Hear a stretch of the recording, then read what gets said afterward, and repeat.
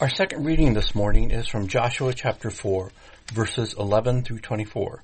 You can find this on page 212 in the Pew Bible and up on the screens. Hear the word of God. And when all the people had finished passing over, the ark of the Lord and the priests passed over before the people.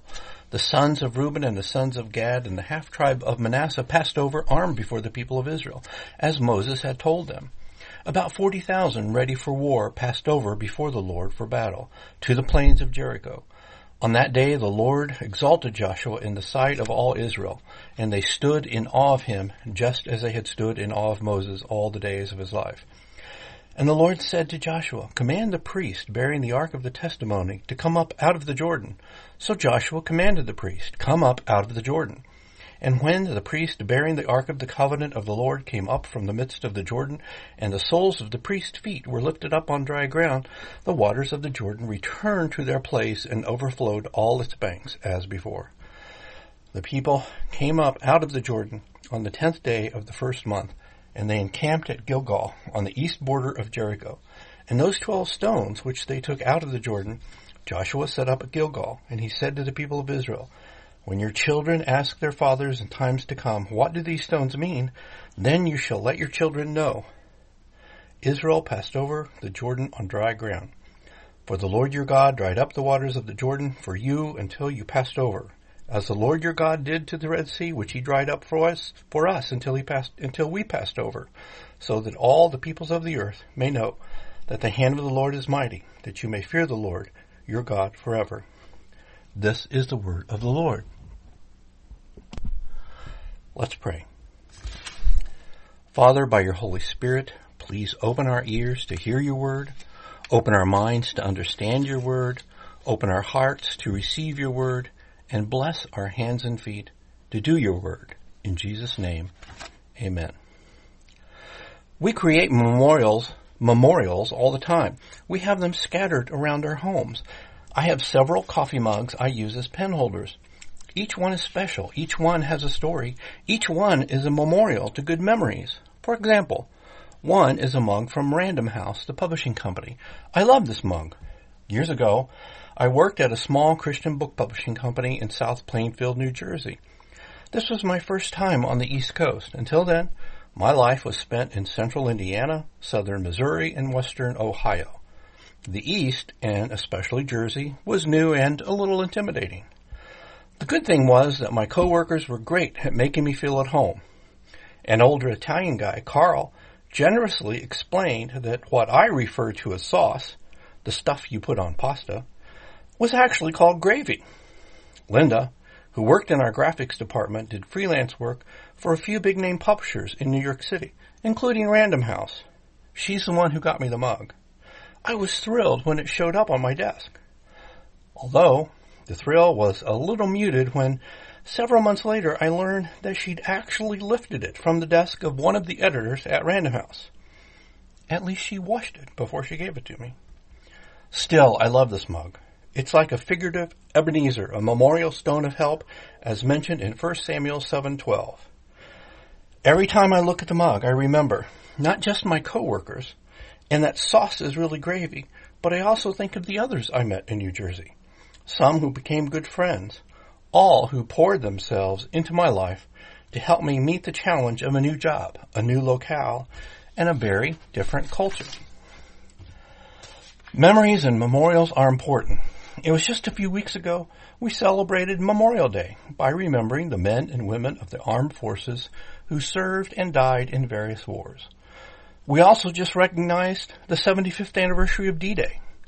We remember these events to remind us how valuable our freedom is. In the passage from Joshua we're looking at today, stones and memorials figure significantly in the story.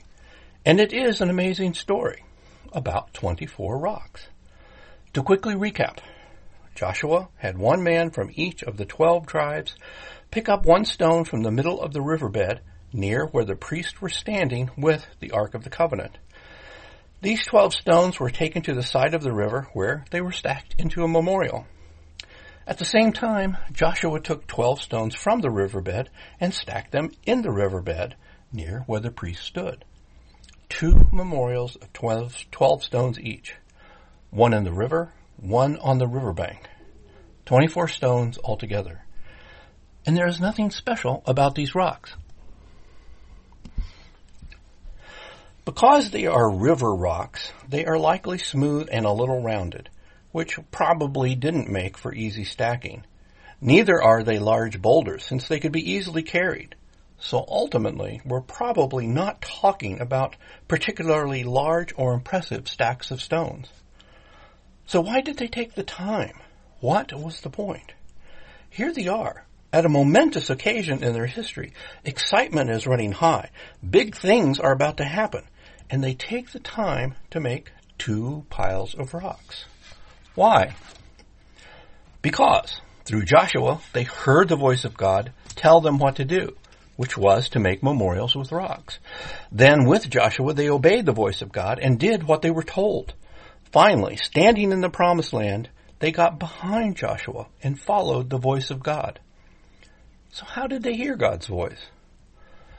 Not to be presumptuous, but kind of like we hear it every week, like you're hearing it right now. Joshua marks a turning point as to how people primarily hear from God. Prior to this time, it was fairly common for God to show up and manifest in some form as he gave direction and instruction. In the garden, he walked with Adam and Eve in the cool of the evening. When God decided he needed to take action against Sodom and Gomorrah, the Lord and his angels visited Abraham to clue him in. When Moses was recruited, God spoke to him directly from a burning bush. And as they wandered in the wilderness, Moses frequently heard from God directly, including receiving the tablets of stone from God. Joshua was right there witnessing many of these events. Now, something is different. Joshua leans on the written word available at that time, the Torah, the writings of Moses, and on prayer. His prayers and the prayers of the people. In other words, the access Joshua had to God is the same as our access to God. He heard from God the same way we can hear from God. And as Dan pointed out a couple of weeks ago, this God that we enjoy a relationship with now is the same God that Joshua and the children of Israel worshipped then. Same God, same access. Let that sink in a moment. Once they heard the voice of God as shared by Joshua, the people obeyed. This is a big deal. For the first time in 40 years, there was no smoke, no fire, no lightning or thunder, no booming voice giving directions. Joshua prayed and heard from God. He told the people of God what he heard from God. The people of God acted on the word of God as delivered and did exactly as God directed. After 40 years, they finally get it right. There is no quibbling, no second guessing, no complaining. When they left Egypt, before they even got across the Red Sea and they realized Pharaoh was coming after them, they complained to Moses in Exodus 14:12. For it would have been better for us to serve the Egyptians than to die in the wilderness. And that was just the beginning of their complaints. But none of that is happening now. They simply obey. Before, they crossed out of captivity in Egypt into sifting in the desert. Now they were leaving the sifting behind and entering into conquest. Obedience is essential when entering the promised land. Just as they finally make it into the promised land, it's time to celebrate Passover. As Exodus 12:14 states about Passover, this is a day to remember. Each year, from generation to generation, you must celebrate it as a special festival to the Lord. As they make new memories, new memorials, they are celebrating and recalling other memorials and memories. God is making them pause to recall and reflect. They've come a long way as a people. Think of the contrast of this time compared to the first Passover. You can read the story in Exodus 12. At the first Passover, the firstborn of man and beast died. Except the children of Israel weren't touched. It was this event that finally pushed Pharaoh to let the people go. 40 years later, here they are in the promised land at last. For 40 years, they followed the voice of God, sometimes reluctantly. Sometimes they were defiant and disobedient, and it cost them dearly. Now, this new generation is still following the voice of God. but with far more confidence and a better understanding of who God is and how He's got their backs. They hear, obey, and get ready to battle the forces of darkness.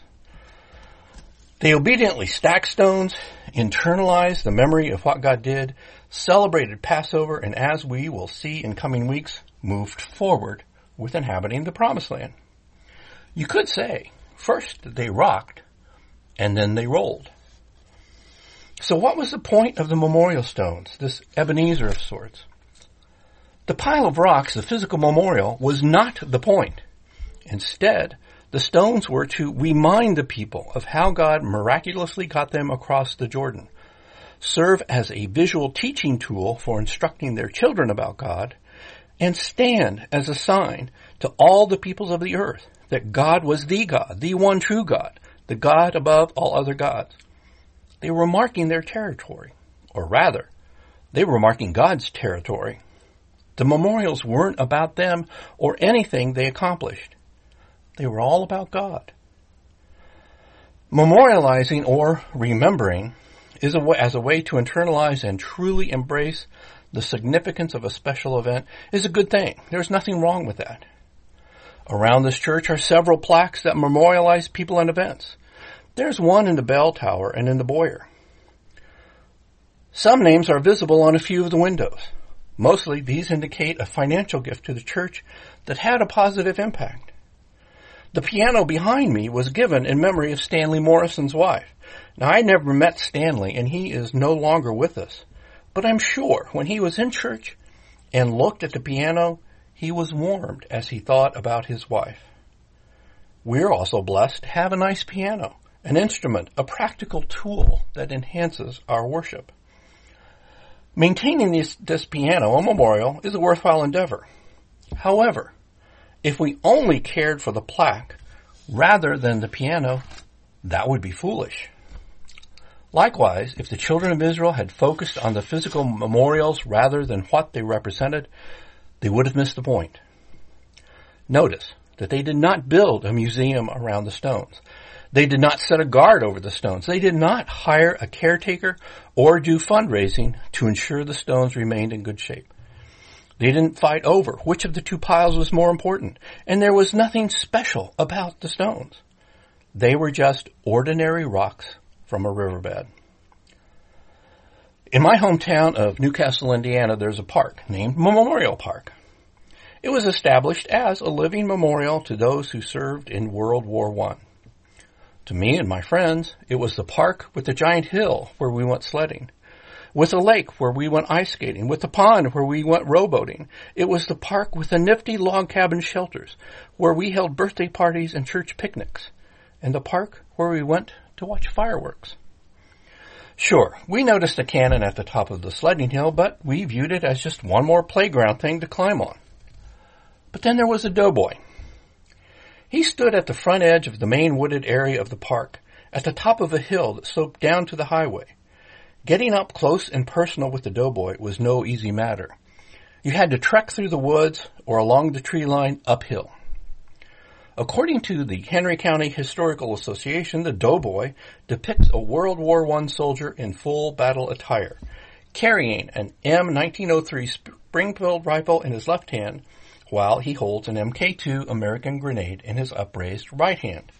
He was dedicated on Sunday, August 26, 1929, and unveiled by Civil War veteran Captain James Tyner for a large crowd. Whenever we drove by, we waved at him from a distance and always checked to see if he was holding his rifle.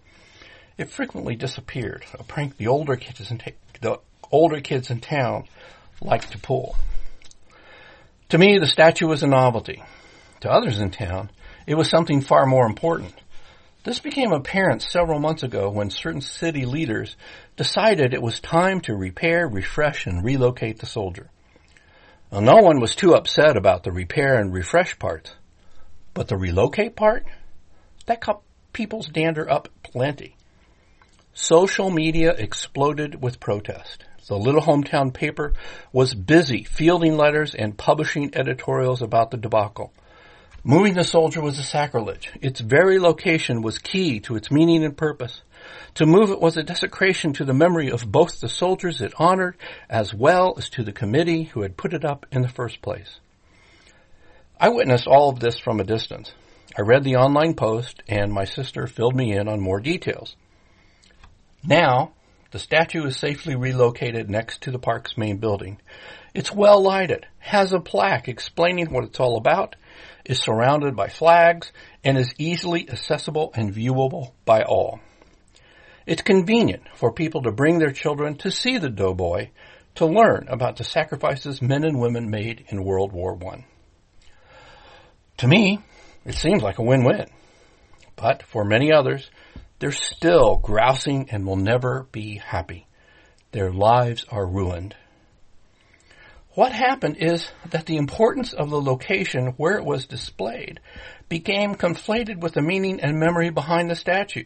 Those who objected to the move insisted the meaning and purpose would be significantly damaged as a result.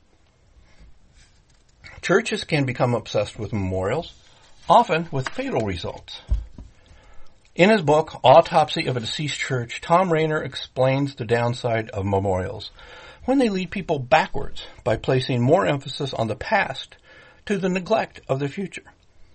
He describes being taken to see a closed church. A former elder still had a key to the building, even though it was vacant. The elder explained, "There's really no market for the property. I'm not sure what will ultimately happen here." His assumption was that it would merely remain abandoned and neglected. Using a flashlight, the elder led Tom through the church to a room. He shone the light on the engraved plaque on the door. It was the Lydia room. "This is it," the elder said. "This room was the equivalent of a parlor or bride's room in other churches. There was a great pride about this room. It had the nicest furniture. It got first attention before anything else in the church." The elder explained that the room became a focus of dissension. There were arguments over who could use it and how it could be used. "The arguments were pretty ugly," said the elder, "and I don't think I knew it at the time, but looking back, our focus on this room marked the beginning of our steep decline." The elder paused, looked at Tom, and said, "I know the church died for a lot of reasons, but the fights over this room are the clearest markers I have that point to the closing of the door. It seems so silly, so sad now," he said. "We were fighting over a stupid room while the church died." Last month, Dr. Ken Priddy, an expert in church revitalization, spent a weekend with us. He explained what he called the vision triangle, which involves content, context, and containers. Content is the Word of God, the gospel. This is our message, our reason for being, why we do what we do, and it is non-negotiable. Context is our audience, to whom we do what we do, the people here, but far more importantly, the people in our community, to whom we are called to go and share the gospel, the lost sheep in need of rescue. Context is semi-negotiable. This means we can't control the demographics of our community, but we can manage how we respond based on who we are as a church, the gifts and resources we possess, the more apparent needs, and so forth. Finally, there is the container. Containers are simply the means and methods we use to take the content out to the context, the programs, the way we share the gospel. It's how we do what we do.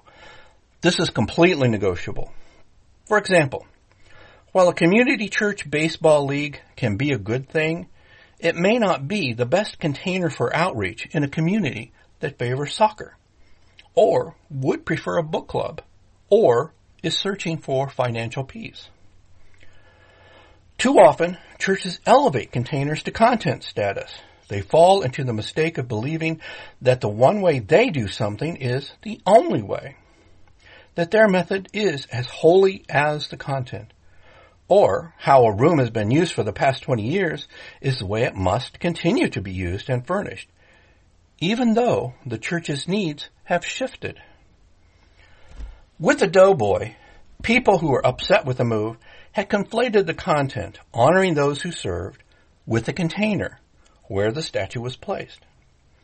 In the story about the Lydia room, the people in the church became obsessed with maintaining a room based on memories and purposes from the past. They lost sight of their calling to go out to reach the lost and meet the needs of the present. As I said earlier, I have memorials, mugs around my house, but mugs break or get lost. The better memorials are those I hold in my heart and mind. As I've shared before, I grew up in a small Pentecostal church. It was a great church and it was a wonderful way to grow up. Almost every Sunday evening at the evangelistic service, there was an altar call. Nearly everyone went down, the women on one side, the men on the other. When I was smaller, I went down too, or rather, was taken down. Not particularly prone to prayer in my smaller years, I'd sit and lean up against the altar, or just simply lay on the floor.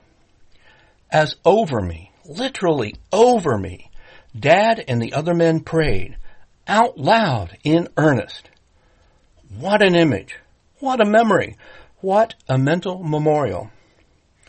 This image comes to me from time to time, reminding me of the faithfulness of my father and the wonderful godly heritage he and those men passed on. It encourages me to move forward in faith. Other memories, include my mother's emotive singing of her favorite hymns during the song service.